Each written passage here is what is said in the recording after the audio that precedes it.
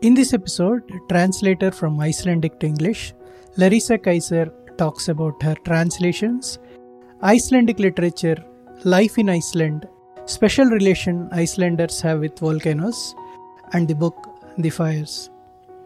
You can find the link to buy the book The Fires in the show notes. Larissa Kyzer is a writer and Icelandic to English literary translator. Her translation of Kristin Eriksdottir's A Fist or a Heart was awarded the American Scandinavian Foundation's 2019 Translation Prize. The same year, she was one of the Princeton University's translators in residence. In 2021, she guest edited On the Periphery, a spotlight on new Icelandic writing for Words Without Borders. Her translation of Sigríðar Hagalín Jónsdóttir's The Fires was released in 2023 and will be followed by Frida Eisberg's The Mark in 2024. Larissa has received grant funding and support from the Fulbright Commission, the Icelandic Ministry of Education and Culture, the Icelandic Literature Center, and Finland's Kone Foundation. She is a former co-chair of PEN America's Translation Committee and is currently an at-large board member for the American Literary Translators Association and runs the Virtual Women Plus in Translation Reading Series, ZIL. Welcome to our podcast, Larissa. So nice to have you with us today. Thank you for having me. I'm so glad to be here. Did you give any warnings and signals to your family that you are going to become a translator when you are a child? I've always been a very book-oriented person. So I grew up in Arizona, in Tucson, which is very close to the US-Mexico border. And there was always Spanish around me, but I was never really given the opportunity in schools to learn it. Second language education wasn't a part of my childhood. It just wasn't available. And I was reading all the time, and I was really excited about learning about other countries and other places. And I think when I was probably like 6, I told my mom I wanted to learn Chinese because I thought it would be really interesting to go somewhere that was so far away. And China was like the furthest place I could imagine. So I was like, I wanted to learn Chinese, but I was in Arizona and there wasn't even language instruction for the language that was like all around me. So my mom desperately tried to find me Chinese language education, but it didn't work. So it wasn't actually until I was in high school that I got to start learning a language. I started with Spanish because that was then available. And then when I was in college, I continued that. But I never spoke great Spanish, I think possibly because I didn't choose it. It was just what was available. I wish I would have learned Spanish better. I think it would be an amazing thing to be, and a very useful thing to be bilingual in Spanish and English now. But when I decided that I was going to be a translator, that was in college, or actually after college, it was well after college. And then I decided I would just switch to a language that I could pick and start from scratch with. But I think the warning signs were maybe there, but I didn't ever wake up one day and say, I'm going to be a translator, Mom. You went and lived in Iceland for 5 years. Why did you do it? And tell us about the experience of living there. So when I went to Iceland, I was 28 years old. I had graduated from college and I had been working at a university for a while in New York. And I knew I wanted to be a translator and I had done all this reading. And I had decided this is the literary culture for me. Like Iceland was the place but it's a very small language. And it people say you can do anything in New York. You cannot really learn Icelandic. So I needed to go to Iceland to learn Icelandic. And very luckily, there were grants in place that would support that. So I spent about a year prepping a grant application. And then, I went and first and foremost to learn Icelandic so I could become a translator. What is the special relationship Icelandic people enjoy with volcanoes? With volcanoes? This is a very timely question. I don't know if you've seen, but there's an eruption that just happened last night. Yes. Right. It was incredible. Like I was finishing up work on my computer And then all of a sudden I start getting all of these pictures that people are sending me from their decks and like their porches. And like you can see it everywhere. The paragraph that I'm going to read from the fires later, it actually talks about Icelanders' relationship with volcanoes. It is it's a very unique relationship. It's, I think, respectful, and I don't know how to put this. Icelanders get very excited about it. Like they get very excited about this magnificent thing that's happening on their island, like before their faces. And there's a lot of knowledge, obviously, and there's a lot of respect that it's being treated with. And obviously it's a dangerous phenomenon, but it's also very exciting for people, I think. I guess even the capital, Reykjavik, sits on a volcano. It's not on a volcano, but it's in the middle of a very like volcanic area. And the newest eruption, which I don't even know if they've named yet, that's on the way to the airport. So it's like less than 45 minutes from the capital. So how is the life there in general? It's a small place. It depends on if you're in the city and there's the one city, or if you're in a rural area or a small town or a village out in the countryside. I only ever lived in Reykjavik, although I've spent time in the countryside. I think the thing that I was really impacted by when I was there, just culturally speaking, was that Icelanders, they're on an island in the middle of the North Atlantic, so they had to make their own fun. And they're very proud of their language. They've maintained their language like through colonialism, through like the incursions of English and all of these other influences. So they have a very rich culture, and that culture is very linguistic. Like there's just a ton of writing. There's so much art production that's being done for such a small nation. There's just like a ton of art production. There's a really active theater scene. There's many newspapers. Like it's a very small country, but it has an incredibly robust cultural life. And I think that's just because for so long, like like I said, they had to provide it for themselves. But now that's going. And so it's a very creative environment. People are allowed to experiment and try things out. And maybe you produce something that's not great art, but you still put it out there, and it's a lot more liberated of an approach, I think, than we have in the US, where if you put out a bad piece of art, that might be your only chance. So there's a lot more stress, I think. There's not a structure that supports that kind of experimentation. So I just checked, there are about 350,000 people speak Icelandic. Yes, it's an incredibly small number of people. Yeah. Although I will say it's the Icelandic as a second language program is, I think, one of the most, like one of the largest programs at the university, if not the largest program at the university. Like people are very excited about learning Icelandic.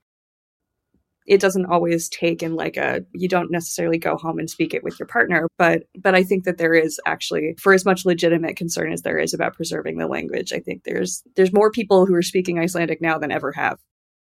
So how many active translators from Icelandic to English? It's a very small number. It was actually one of the motivating factors for me, besides the fact that I was just like, I fell in love with the language. I would say people who are regularly translating more or less full time, there's 10, maybe 8 to 10, maybe a dozen. There's more people than there used to be. And we're seeing people that are coming up, but it is a very small group. Wonderful. In fact, we have 120 million people speak my mother tongue Telugu all over the world, and we don't have a single serious Telugu to English translator. I always think that this is such an interesting, the way that this happens. Maybe it's time for you to become a translator. We can bring you on board. Sure. Hopefully once I get time beyond my job and this, I would love to do one. Yep. Just throw it in there. You can be the first. Hopefully. I should take inspiration from you. So, we'll bring you on board. Yeah. So how did your stay in Iceland help you in your translations? It helped amazingly. Not only because I learned the language, it takes time. And My Icelandic is still, I write it very well. I read it very well. I speak it, it depends on the day. I can get through life. I can have a job interview. I can work with kids, but it's not always pretty.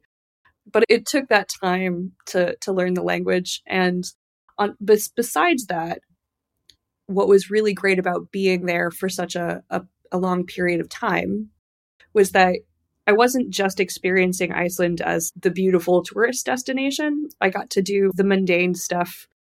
I opened a bank account. I paid my taxes. I got a minimum wage job. I went to the mall. I got a library card. I went to the pool. And I think that sort of quotidian day-to-day stuff is what gives life texture. And I think that texture is really important to try and convey in a translation.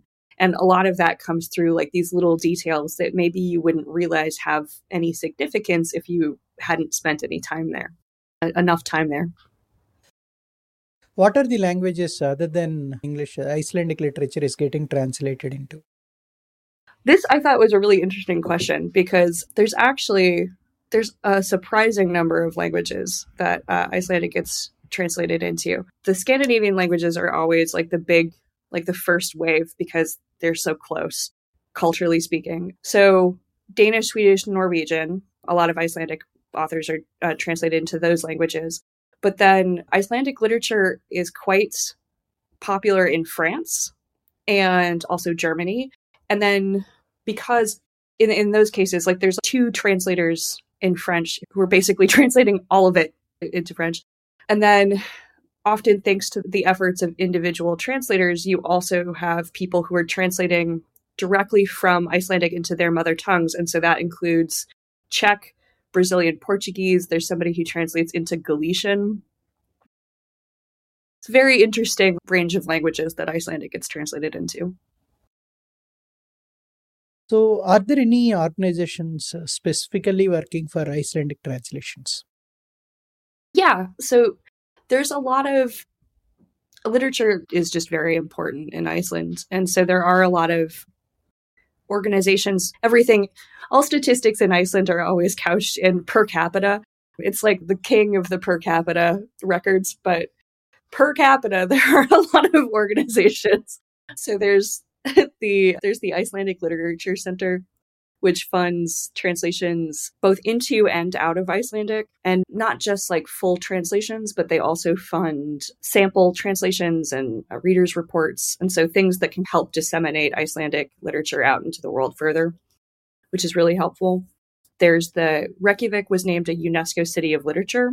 So they have an office that does all sorts of like really exciting initiatives, many of which involve translation. Like there was a book that they funded or co-funded recently it was a bilingual book. It was called Writers Adrift in English. And it was a collection of essays by foreign-born writers in Iceland that was also edited by 2 women of foreign origin, which is a really new thing in Iceland. Immigrants are also becoming part of the literary scene. So that was, I think, a really exciting development. And they do all sorts of projects like that as well. Now, we will come to the initiatives that you have taken up. The first one is Jill. So Jill has been quite the labor of love. It's a virtual women, I call it Women Plus. So Women Plus in Translation reading series. So it spotlights women, trans, and or non-binary translators or translators of women, trans, and or non-binary authors. And this kind of grew out of conversations that I was having around Women in Translation Month, which is now in August. That was an initiative that was created by a blogger. Her name is Maytal Radinsky, and she was talking about the fact that women authors in translation are read or at least at the time were read considerably less than male authors, and they were getting less coverage. And if they're getting less coverage, they're selling less and they're not being displayed in bookstores. And it's just this trickle down effect. And so she started Women in Translation Month, which was a roaring success. My thinking, and when I was talking to other translators at the time, was just that it's great that we have this month, but we could be doing this kind of all month, like all year. There's plenty of things that we could be reading all year. was interested in creating a space that would expand that timeline and then also expand who we were talking about. So we're not just focusing on women anymore. We're focusing on other translators and authors who have also been marginalized. And at the same time, we're not shutting the door to anybody. So we're not saying that you can't read as a cis male translator or that you as a woman can't read a cis male author. It's just that somebody involved in the equation needs to be one of these groups. I think it's been a real success. And also, I think the fact that a good example of how this works, I think, is our namesake, the translator and literary scholar, Suzanne Jill Levine. She goes by Jill in life. She's translated plenty of amazing women authors, but she's also the reason that we have like Manuel Puig, for instance, in English. And so I wouldn't want to tell Jill that she couldn't read Manuel Puig if that was what she wanted to read, because I'm very interested in knowing what projects kind of light translators up. Yeah, it's been a wonderful run. It's a lot of work, but it's a wonderful run. And my co-organizer, Elizabeth Redfield, and I have kept it going since 2019 now. And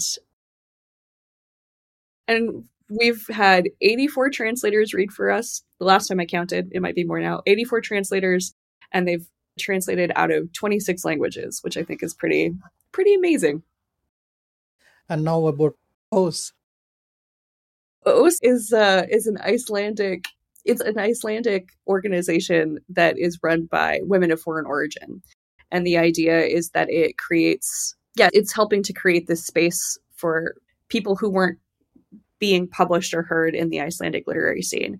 So I've not been hugely involved in recent years, but I have taught some workshops for them, bilingual translation workshops for both like adults and teens. It's been really interesting in that respect. But they're doing all sorts of things. They've supported the publication of a couple of books by some of their members. Helen Kova she's from Venezuela, and she's published several books, poetry, prose, and picture books as part of OS. One of the other founding members, Ewa Marcinek, who's from Poland, she was one of the editors of the essay collection I mentioned before. A master's degree in translation studies. What is the value it added to your translations? I wouldn't necessarily recommend a master's degree for everyone who wanted to pursue translations as a pursuit, as a craft. For me, it was really helpful, partially because I just needed time to practice. I had done creative writing classes. I had never done any translation workshops or anything like that. So I had the basis because it's all the same toolkit. Translation manifesto that was collectively written recently. That's one of the first points, is that translation is writing. So I had the foundational skill set, but I needed time to practice between English and Icelandic. I need that kind of guidance. Translation studies involves often a lot of theory, some of which has been really useful to me, and I fall back on it when I'm thinking about how to approach a translation. Some of which is just, I think, ambient now for me in my work. I don't think every day about, this or that theory. But it was really important for me to have that time to read and to have that time to write. And because I was doing it in Iceland, it was affordable, and I also got the language support that I needed. So it was like I got to do like a whole thesis that was just a translation, and then I got to have that feedback from my professor and my advisor, and that kind of thing was just really important to have people help you figure out where you could be creative and where you can stretch more and where you can take risks and where you need to be a little more pragmatic about your choices. And it just gave me a lot of space for experimentation, which I think is really important.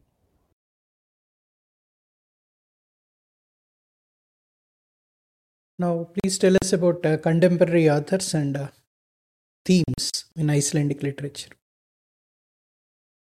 I don't even know where to start with contemporary. There's so many amazing Icelandic authors, and once you start naming a couple, then you start feeling bad that you're not naming everybody. But so tell us about the themes then. No issue. The themes, I would say, it's pretty wide ranging. I think one of the great things about Icelandic literature is that it is both very inward and very outward looking. There's a real immediacy. Like if a book takes place in Reykjavik, you can often read it like a map almost. Like the descriptions of a location will be extremely precise. And if it is not extremely precise, like if it diverges in some way, then that's probably a plot point, or like people are going to be fussed because everybody knows what that city looks like and everybody's walked those streets. And I think in some ways when you read contemporary literature, you're getting a very accurate picture of what Iceland and Reykjavik in particular look like. Not that there's not fiction written about the countryside, it's just that I'm more familiar with the descriptions of the city. But then there's also there's all sorts of books that are also very cognizant of things going on in the larger world and topics that maybe have resonance that aren't just based directly in the city. There's a new book called Armello that talks about travel fatigue, for instance, like this idea of people compulsively traveling. It's not the only thing the book is about, but it was a theme that I thought was very interestingly international when you think about all of the social media feeds with people constantly posting pictures of wherever they've been. And this sort of compulsion that people have to check off places on their bucket lists or whatever. There's another book that I read recently, that The Cult of Beautiful People, and it involves a pharmaceutical MMA and a multi-level marketing scheme. Is a cult that's at some point based in Morocco. It goes all different directions. Family is always a big topic because families are core to Icelandic culture. There's a lot of things take place within the family. So there holidays that in the US, for instance, would be often a friend holiday, are going to be a family celebration in Iceland, like New Year's Eve. People get dressed up in their fanciest clothes and they hang out with their grandmas and set off fireworks in their yards. And so much is just organized around having a family. So I think family bonds are huge in Icelandic literature, whether that's successful family bonds and strong family bonds, or ones that aren't that aren't working the way that they're supposed to. Another thing that I've seen a lot of lately that I'm very excited about is the short stories are just huge in Iceland right now. There's sort of a short story boom. And so there's all sorts of interesting short fiction being written. I think it's a nice way for people to transition between genres too, because you have a lot of poets who transition into prose writing by writing short fiction. And I think poetry is such a huge thing in Iceland that I think it infuses a lot of the writing, and that comes through in the short fiction as well. Now, how is the reception to translations from Icelandic language into English? I would say it's always relatively positive. There's not a ton of... Icelandic is lucky in the sense that there is now more than just one or two authors. I think that there are some languages where you only get one or two authors, and those two authors have to stand in for literally everybody. And I think that can be a lot of pressure, and also it's not a great way to learn about a country. You can't say that you know all about any literature just because you've read one author. So there is a broader swath of people being translated from Icelandic now, especially per capita, as we, in terms of how many authors there are. But you still have maybe 4 or 5 authors who are the main people that people are reading. That starts with Halldór Laxness, who's Iceland's only Nobel laureate. He's the only Icelander to have ever won a Nobel Prize. And amazing author, really impactful in terms of his the impact that he made on Icelandic literature in general, and actually even international literature. And Icelandic authors have taken a lot and from what he did and created. However, he's not the sum total of it. So yeah, if you only have one author, you can't really see the whole variety of a literature. What I meant to say with that also is that I think Iceland has a very large presence in terms of being a tourist destination. And the volcanoes and Bjork and like elves, like there are certain themes, Vikings to a certain extent, that people associate with waterfalls. Like these are the things that people think about when they think about Iceland. And so I think that the reality is, yes, those things are present, but also it is more complicated. In order to get a broader sense of that, you need a broader swath of literature.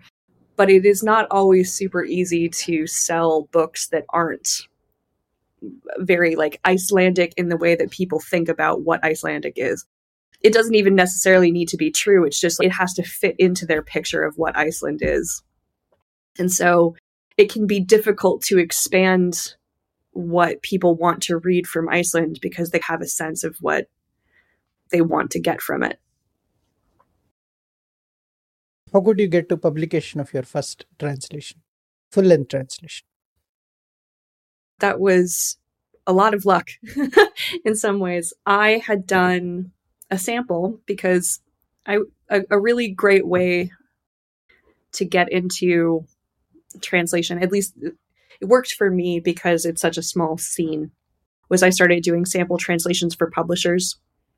And one of the sample translations that I did was of this book called Ellen Ýmislegt in Icelandic, which is now translated as A Fist or a Heart, and by Kristen Eriksdóttir.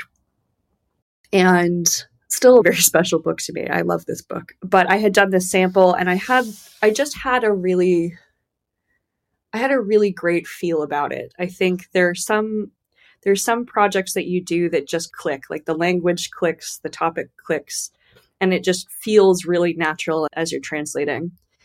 And this was one of those books. And so it was being shopped around at literary festivals, and the editor who bought it at Amazon Crossing, her name, she's not there anymore. She's at a different publisher, but her name is Gabriella Pagefort.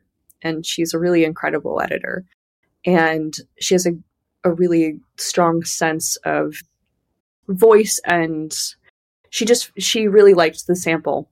And she decided that she would take a chance on somebody who hadn't done a full-length publication for an actual publisher in the US before. So I had finished a full-length translation of a crime novel that the author self-published in Iceland.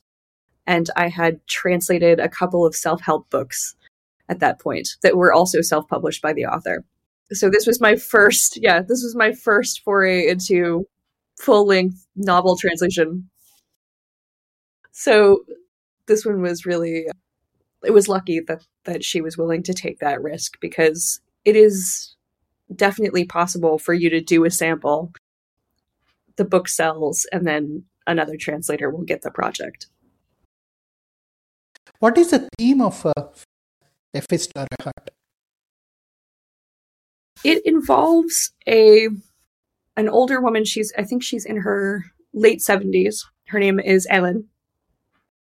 And she makes props for a theater or for theaters. And they're usually like very grotesque props. Like she makes, it's for theaters and for films. So she makes, for instance, severed hands that are on crime shows and all of this like really grotesque stuff.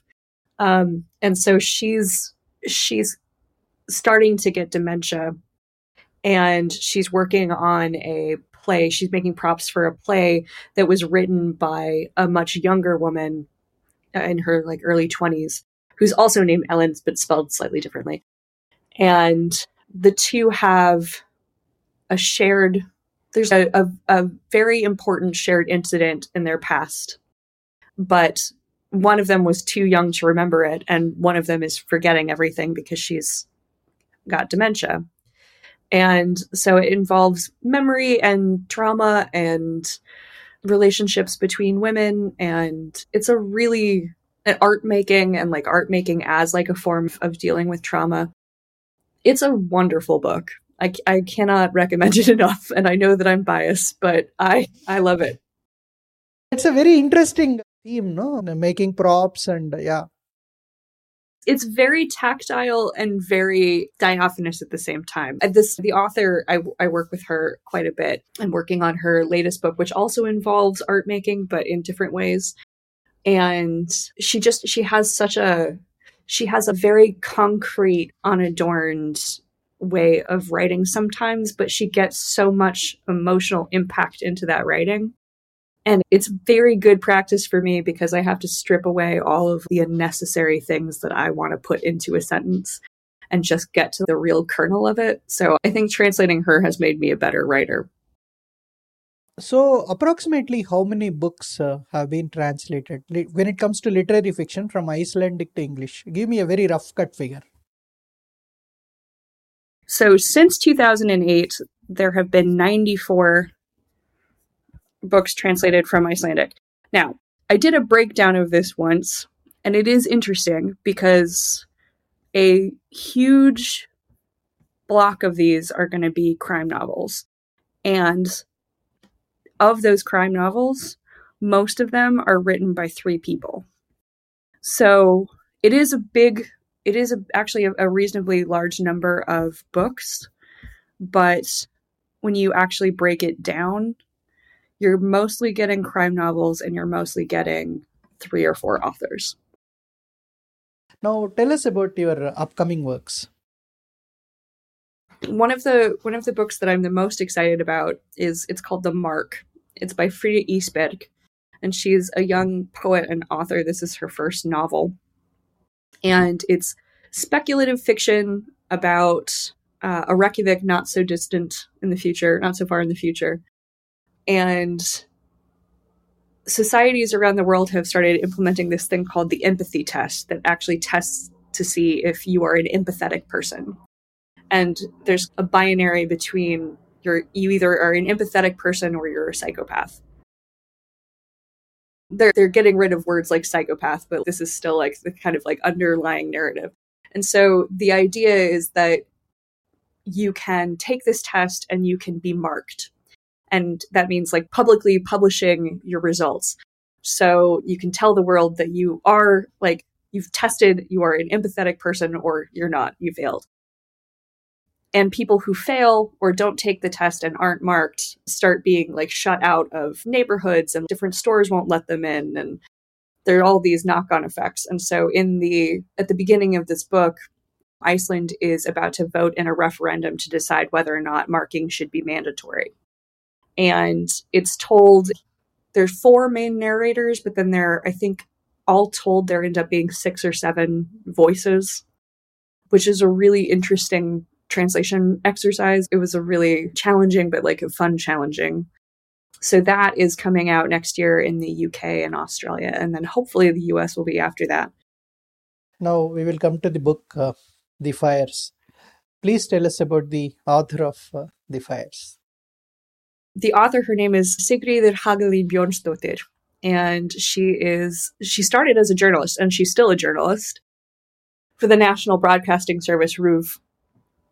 And The Fires is, I think, her 3rd novel, and she did an incredible amount of research on it. It is about a volcanologist named Anna, and Anna is a rational, level-headed woman with a very orderly, very comfortable life. She has a husband that she loves. She has a very nice home in the suburbs. She's got 2 kids, and she is like the leading volcanologist in Iceland.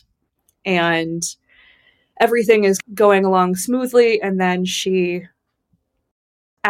as volcanic activity on the Reykjanes Peninsula is starting to pick up, and the Reykjanes Peninsula it's very close to the capital. It's where the international airport is located, and it's got a lot of population centers on it. So as this volcanic activity is picking up on the Reykjanes Peninsula, she is falling in love all of a sudden with a bohemian photographer, and kind of her life gets upended by this because it's like a very unrational thing that she's doing, and she's trying to force herself to act in the way that she usually acts, which is like very orderly and by the book.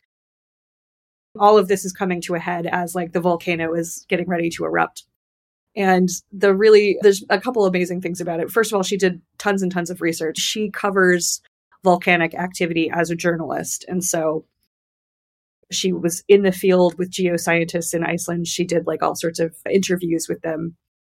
And the science, to my knowledge, is quite accurate. She also brings in all sorts of actual articles and scientific papers that she quotes throughout. But she also brings in poetry, and poetry that like isn't even super popular among Icelanders. She's got like a real deep and very broad love of Icelandic poetry. And so her characters often involve like poetry in their day-to-day lives. And so it's got poetry and science, and it's got romance, and like it's got a thriller plot, but it's just her writing is really beautiful. It's really moving book about motherhood. It's another really just lovely book. It's also pretty interesting because she wrote it about 4 months before it was published, about 4 months before an actual volcanic eruption that happened in almost the exact spot that it does in the book and almost the exact way that it happens in the book.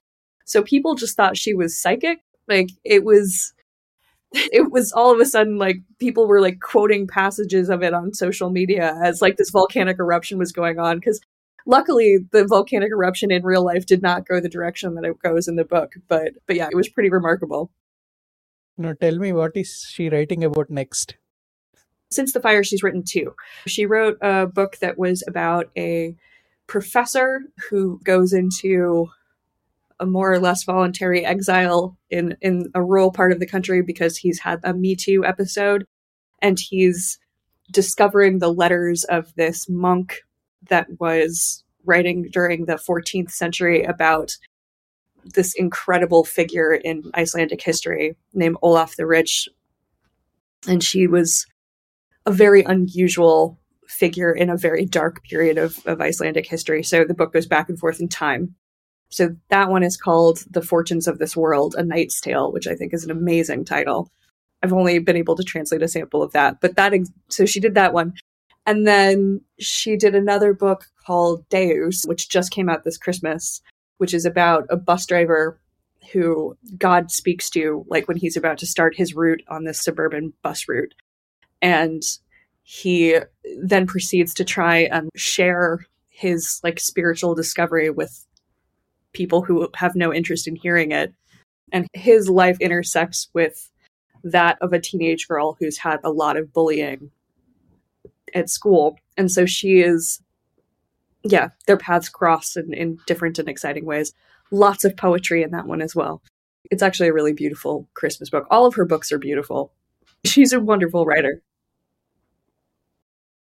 Now, how informed are people of Iceland about climate change, and in your opinion, how is it affecting them?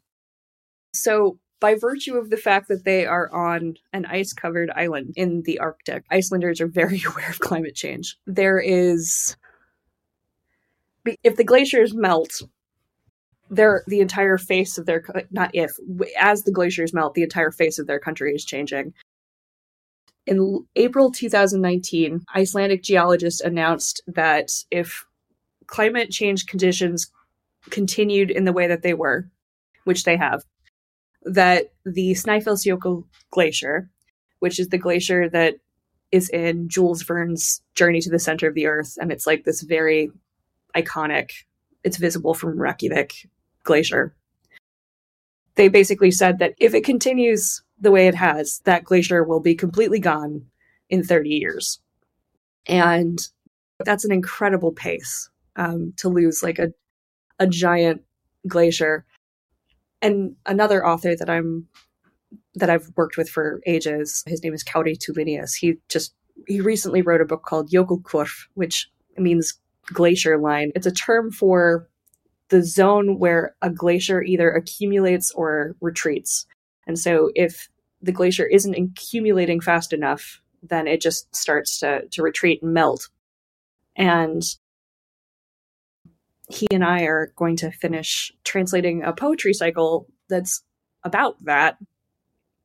at a residency in Finland in the spring. So I would say like it's present both in their fiction and their poetry, and it's also just like a constant concern. But it's a small nation, and even though maybe it has some political cachet or social cachet, it can't affect, or it can't force these larger countries to change their ways. So I think Iceland often tries to be a vocal advocate for progressive issues, but it's not always able to do that from a position of much control. Now, the other thing I found very interesting in the book is there is a lot of, like you said, there are a lot of technical details. A lot of scientific details are there. Minute details are there, even maps, locations, various other stuff. But how was it like translating all that? You're talking about in the fires, right? With all the terminology? Yeah. So I had, towards the end, I was able to get some documents. There were some, because there were all of these volcanic events going on, there was a professor who worked at the university and worked very closely with Sika, with the author. And he had prepared translation sheets of terms because there were all of these foreign journalists who were trying to figure out what to call things. And so I had a little bit to go off of. And there is actually, like scientific writing, there's always a lot of scientific writing in English. But I then had to go in and I was doing it just tons and tons of Googling. Like I had to compare, like, okay, I have this term, and then I would find that term in a paper. And then in the paper, sometimes I'd find like an abstract that had the same, like an English abstract of the Icelandic paper, so I could figure out the term. And then I would take the English term I found and go do some more Googling. And then at the end, I actually sent a list of questions to the geoscientist that she'd been working with. And he was kind enough to look them over and let me know where I had gone amiss. Now, before we end, please read a paragraph or two from the novel in both Icelandic and in English, please. Chapter towards the beginning that sort of touches on what we were talking about before. Yeah, Icelanders' special relationship with volcanoes. So I will read in Icelandic first, and then I'll read in English. Ég hafði rannsakað hana árum saman áður en það rann upp fyrir mér hvað við ættum í flokknu sambandi við hana. Ekki bara Heklu, heldur líka hinn eldfjöllin í landinu. Ég tók henni alltaf sem sjálfsögðum hlut, kátri kvíðablandinni eftirvæntingunni þegar eldgos hefst. En þegar ég fór að ferðast til annarra eldfjallasvæða komst ég að því að þetta dálæti á jarðeldum næstum einsdæmi. I'm not going to read that exact section quite yet because I thought it would be fun to read the author's note, and then I can read the same paragraph. So the author's note says, books often know more than the people who write them. This was one of the most surprising facts I discovered when I began writing, and this book is a prime example.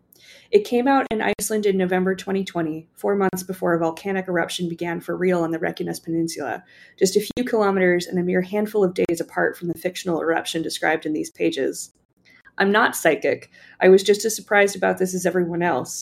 This book is, however, based on scientific articles and my extensive conversations with geoscientists who not only shared with me anecdotes from their profession and conjectures about coming volcanic events, but also granted me ready access to new information and research in the lead up to the real eruption.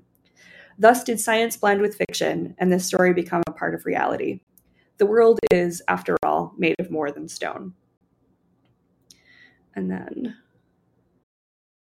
then this is the section I read in Icelandic. I'd spent years researching Hekla before I realized what a complicated relationship Icelanders have with her. And not just with Hekla, but with all the other volcanoes in this country as well. I always took it as a given, that blend of cheerful and anxious expectation Icelanders get any time an eruption begins. But when I started traveling to other volcanic regions, I discovered that our fondness for volcanic events is virtually unmatched. Elsewhere in the world, active volcanoes are viewed as threatening monsters. Filipinos and Indonesians fear and hate their volcanoes, whereas Icelanders baptize their children in honor of their most dangerous ones, as though they were beloved, if capricious, ants. No one's ever named a child Tambora or Krakatoa, but in Iceland we're knee-deep in little Heklas and Katlas. Nice. Thank you. Thank you for such an interesting and fascinating conversation about Iceland. Thank you very much. You're quite welcome. Thank you so much.